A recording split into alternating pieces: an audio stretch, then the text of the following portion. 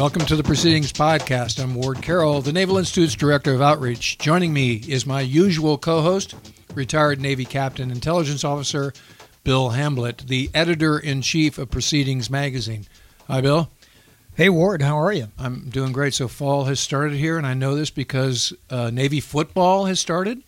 So I don't know if you saw the game on Saturday. I'll remind the audience that I am on the chain gang. My Naval Academy class does the chain gang, so I hold the down box on the home sideline, and it was quite a point of view to watch this amazing game in the driving rain on Saturday. Yeah, despite the weather. Despite the weather, the Navy, who were the significant underdogs against Memphis, pulled it out in the last minutes there. It was an incredible game, just really cool. So here's hoping that the Navy season is off to a great start, and that we actually beat Army this year. Yeah, how soggy are your shoes still? Still, they're in the garage, just still drying out. It was one amazing game. So, fall is here, right? We're post Labor Day, back to school. I can't believe how fast the summer went. Yep, we're coming up on the 1-year anniversary of the Proceedings podcast. Yes, so we started at the end of September in 2017. The audience has grown, so thank you to our audience, and please tell your friends and pass the word that we're bringing Proceedings to people and bringing Proceedings authors to our to an audience that maybe doesn't have time to read an article from month to month or has more time in the car, and so a podcast works better for them than the magazine. It's great for the commute, is what I'm hearing. A lot of people subscribe. Yeah. And a lot of people's commutes are 45 minutes or so, and coincidentally, or longer. The show is 40 or some minutes long nominally. Yep. So let's remind the audience that you can subscribe via iTunes. Yep. Search Naval Institute, and you could subscribe. Do not search Proceedings because the results will be wrong. Look for Naval Institute in iTunes under podcasts. It'll show you. You'll find Naval Institute, and then under that is the Proceedings podcast, and you can subscribe to it, download it. It's also on SoundCloud. Yep. And you can also get to it on the Proceedings page of the Naval Institute's homepage. So under Proceedings, go to the monthly, this issue of the latest issue of Proceedings, and the podcast is always one of the top 4 or 5 articles at the top of the page there.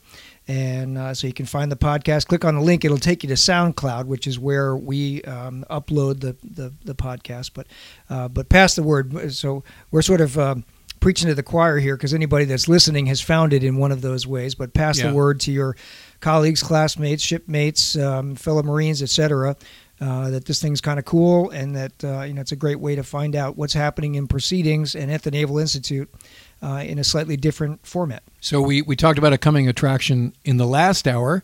Let's talk about, for this audience, who we have as a guest coming up very soon. Yeah, very excited. So many of our listeners know who John Lehman was Secretary of the Navy during the Reagan administration.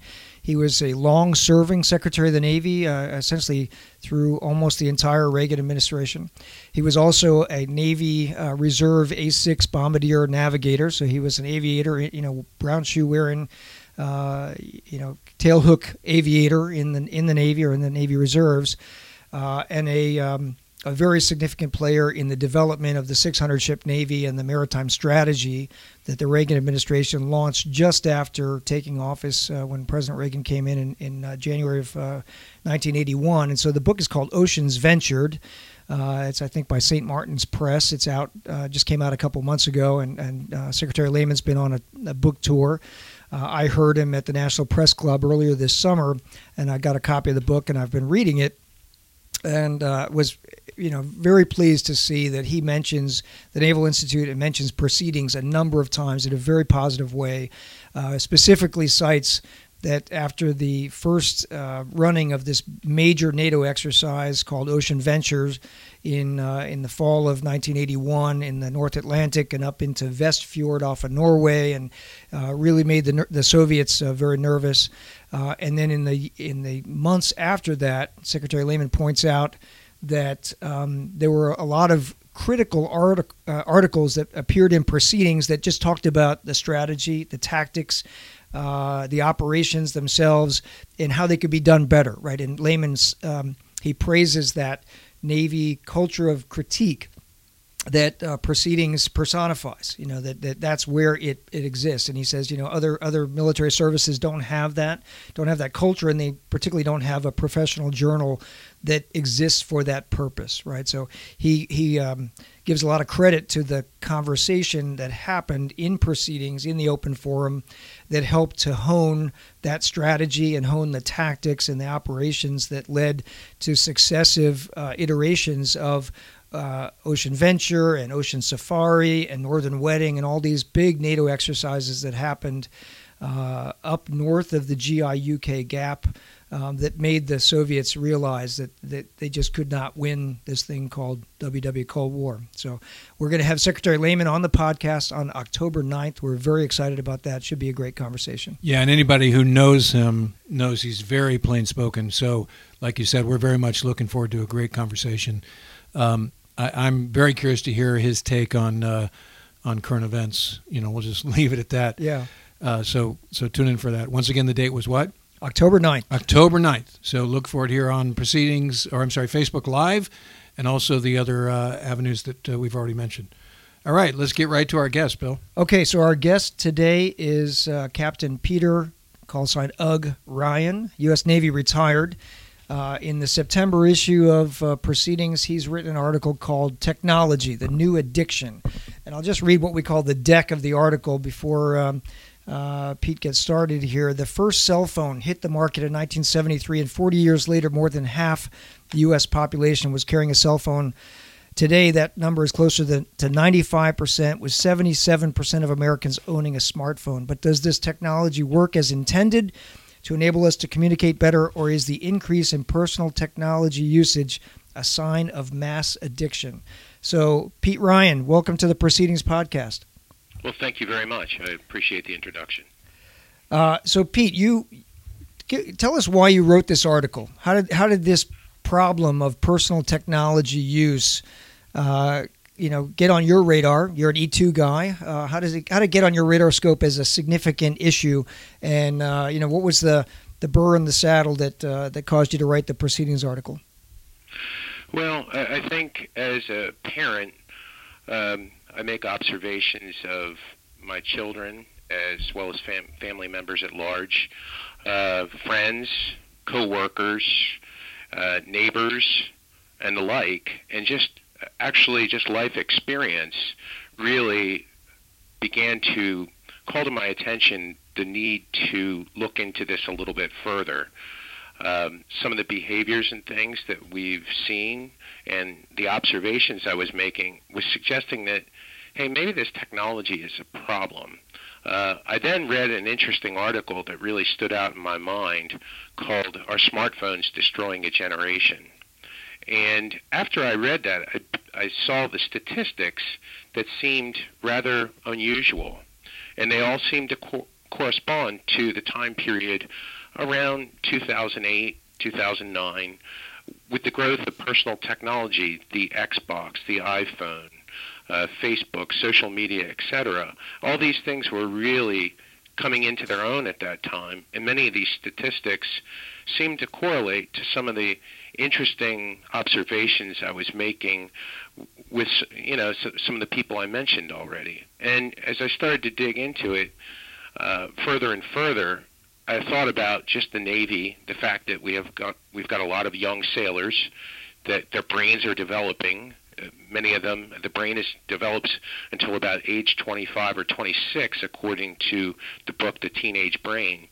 So I was sitting here thinking some of these young sailors are getting into technology extremely heavily, and I started talking to people as well, subject matter experts in the field, and I just started putting dots together that I don't know if they belong together, but they seem to move. Many of these trends that I noted in the article seem to all move together from that time period.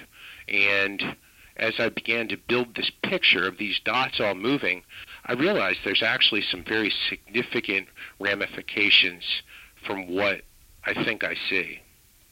Yeah, you mentioned the book The Teenage Brain, Dr. Francis Jensen, and you have a quote here on page 54 in the September proceedings, you said, or he said, technology is another opportunity for novelty seeking, and because the brain of a teenager is so easy to stimulate, all it takes is the latest digital toy to tease it into distraction. The cascade of neuroprocesses that kicks off the brain's reward circuitry and the rush of the pleasure chemical dopamine can be triggered just as easily by the release of the latest iPhone as by alcohol, sex, or a fast car. In some ways, technology is a drug.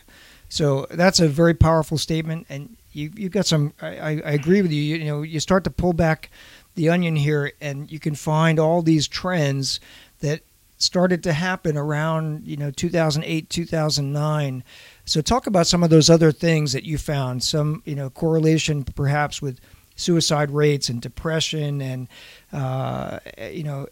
attention deficit disorder, those kinds of things. Well, I did sit here, and one of the things I pulled independently, I went to the CDC and I pulled suicide data because just in the course of day-to-day listening to the news and other things, I was thinking, well, if all this other dysfunction is perhaps related to personal technology utilization, what is the suicide rate doing? And then I was able to go ahead and pull data, raw data, from the CDC database, and then I broke it into age brackets, which they have available to you, sorting it by age. And I was able to chart out the fact that for the ages that are most connected, which seem to be between 15 and 34, although technology is increasing globally across the board, but clearly those age brackets are using the heaviest at this point in time. There was a clear trend upward in the suicide rate of 30% since 2008, which I find rather alarming, and the fact that I've not read that anyplace else, that it perhaps is correlated to the introduction of all of this technology at around that time period. I also read reports about increasing depression. The data for that Blue Cross and Blue Shield report doesn't go back that far. It doesn't go back as far as 2008, but it clearly is going up. And then the fertility rate started to decline in this country right at 2008, and it's gone. The fertility rate has gone down every year. 2017 being worse than 2016 since 2008. So all these markers where we do have data seem to trend up, or there's a trend that changes at about that time period. And I think the question has to be asked, is our total utilization of technology, not necessarily any one device, but all of them in total, are they having an impact on us that in many of these cases is extremely negative? So that thesis, let's focus on the Navy Marine Corps specifics that you bring out, and you ask a question that is provocative, which is within the Corps there's been an 80% increase in aviation mishaps since 2012, and then and this is, I'm especially keen to this because I was just at the basic division officer course talking to the current class, and I very much framed their careers around the McCain and Fitzgerald mishaps. So you also, could personal technology by military members be a contributory factor in some of these tragic events? So let's talk about that a second. What do you think? Well, I think just from the reading and talking to subject matter experts, and if it is an addiction, your dysfunction doesn't necessarily turn overnight. It might be something that comes on gradually. So if you have a lot of sailors that are perhaps lonely and they go to bed in their racks, and instead of playing cards in the bunk room, they're using devices and disrupting their sleep cycle, there could be some potential incremental decay in their performance on a day-to-day basis. And I don't necessarily know that a chief or division officer might see that immediately. And this is all a hypothesis. But it does seem rather unusual that we've had what I would call unusual accidents relative to the norm. Steaming ships at sea, and particularly two very significant incidents in only 1 year regarding those two vessels. And then when you compare that as well to the Marine Corps data, which goes back further and includes multiple incidents, if you run an R-squared between that and, say, the growth in personal technology for those time periods listed in the article, you'll find it's a fairly high R-squared of better than 0.9. And I was using Pew Research data. I just ran that independently. So all these trends seem to correlate quite heavily, and the McCain and the Fitzgerald obviously are independent events, and there's no correlation possible. But you begin to look at these trends, and it just makes me ask the question: could it be PTU is at least a part or a contributory part of what we've seen in terms of mishaps? PTU being personal technology usage. And you just mentioned you have a hypothesis here, but some of this is not hypothesis. Like, for example, you quote from an article that was published in Experience Life on the top of page 55. Hyperstimulation is just one effect of smartphones that harms our sleep quality. And we know that from the Navy's comprehensive review and the strategic readiness review, there's been discussion about sleep and about the lack of sleep and chronic sleep deprivation and the impact it's having on sailors. And we've had a number of Proceedings articles, several really good ones written by John Cordell, Captain U.S. Navy retired, who was a surface warfare officer, commanded a couple of ships, talking about how the Navy needs to go towards a circadian rhythm and how sleep quality and sleep quantity is really important for performance, particularly in high stress jobs. And in your article, you bring up the point that the blue light that comes from a smartphone screen or an iPad, a pad device, or even a computer, that the blue light disrupts circadian rhythms, which tricks our bodies into thinking it's still daytime, which can lead to sleep disturbances. So some of this, you're drawing inferences from some trends, but some of it is not inferences or hypotheses, correct? That is correct. So, as a retired Navy guy and as a parent of teenagers, what kinds of conclusions did you draw as you sort of did your thinking about this? Like, what should perhaps the Navy do about it? Well, in terms of, I think for one, we need to understand exactly what we're dealing with. I think that's critical, particularly given the potential consequences if mishaps are in some way tied to PTU. Given the severity of the potential impact, I think we need to dig into this and try to understand exactly what we're dealing with. I think, too, and beyond that, they may take some time, but I think we do know right now that these devices do have an impact on us. And I think at a bare minimum, we should probably set up some structure within Navy that goes ahead and talks about this to sailors, about the impact on sleep, that you're going to sacrifice the quality of your sleep, and perhaps have some rules of the road for how to manage it. While we don't have the clear data necessarily yet regarding technology addiction or utilization, I think we do have some common sense that we could apply to this right now today and begin to train sailors on it. We certainly do a lot of training on alcohol use and other kinds of things, and how we need to if we're going to go ahead and consume alcohol, we have to do it responsibly. I think the same thing should be thought about in terms of the personal technology. You've got it. We know it disrupts sleep. Lack of sleep impacts performance. So if you want to perform at the top of your game, you better take care of yourself. And that's just the starting point. And then we clearly need to move forward from there and understand the second and third order effects with much more detail. And I would say quickly, too, because if for some reason the PTU is a driving factor, every year we're putting more people at risk potentially.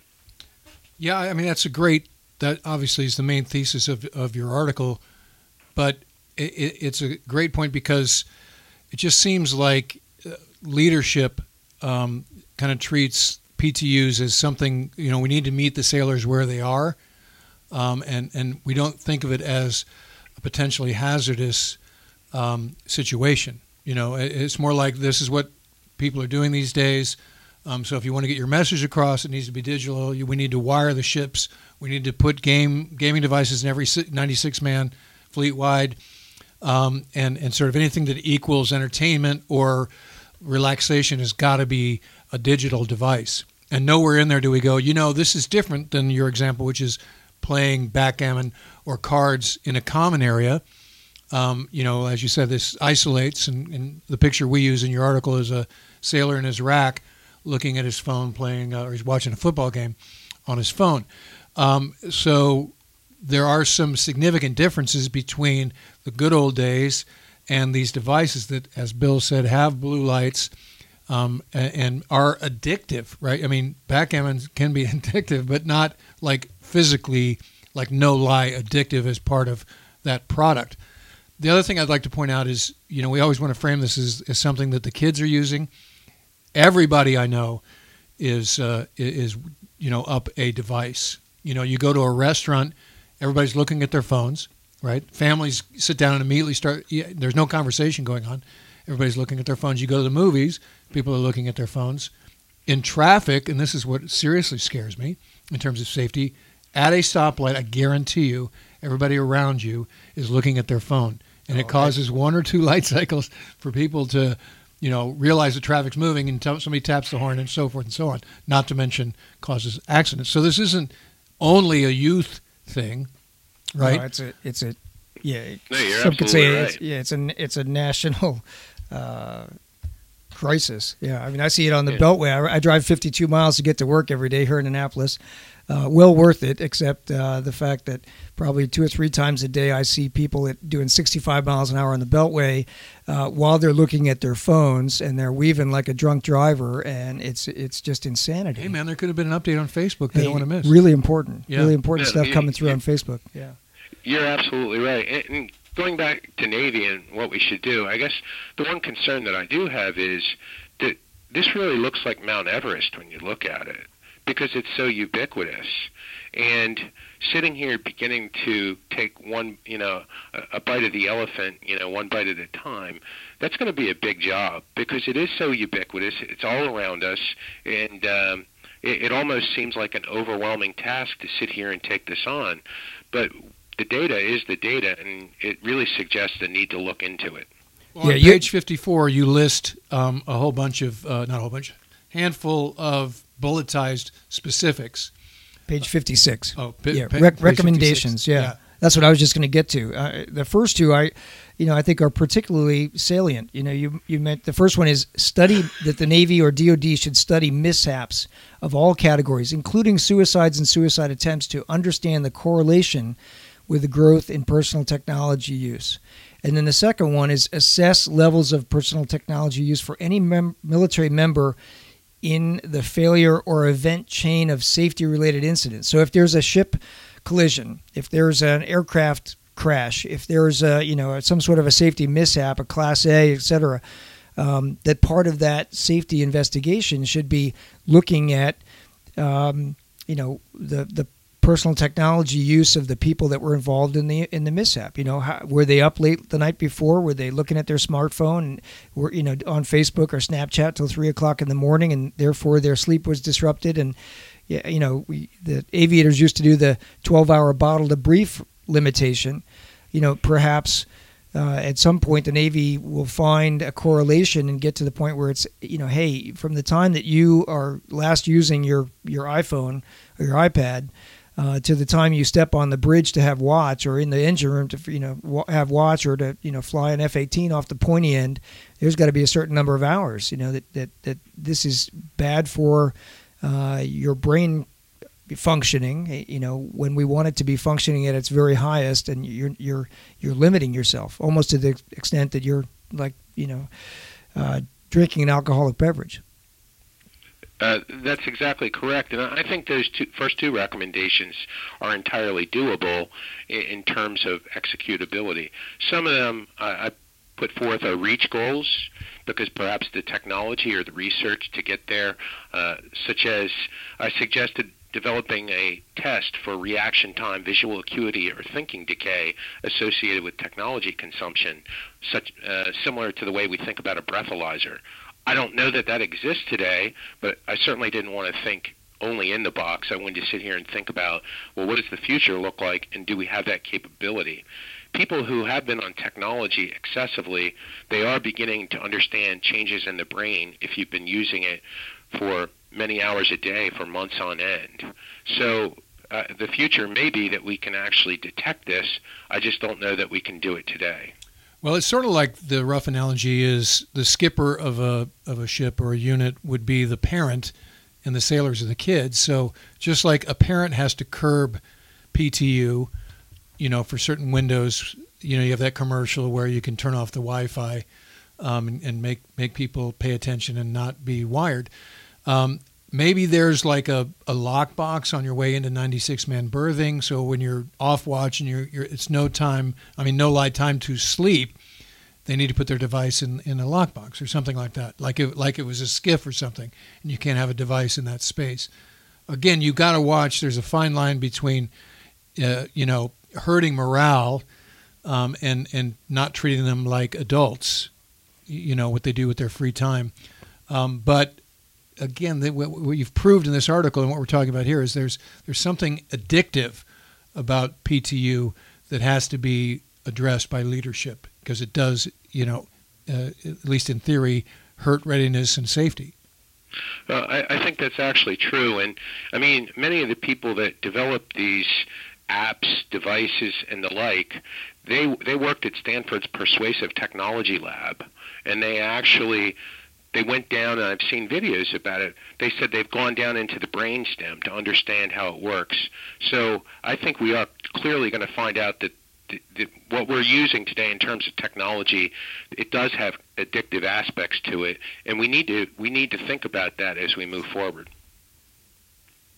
Yeah, that's a really good point. And you also bring out the fact that the recommendations that you've put in your article, study and assess and then determine, identify factor, et cetera, that companies, the big information technology companies, the big social media companies are probably going to react negatively to any government study on the negative aspects of their product, right? And so that the Navy or DoD should be prepared for that. That if the Department of Defense says, hey, we're starting to see some correlation between this, rapid growth in personal technology use and some of the trends that we don't like to see, like the growth of mishaps or suicide rate, and that when I saw your article, it reminded me, suicide rates in the military took off, particularly in the mid-2000s with Iraq and Afghanistan, and a really tough time for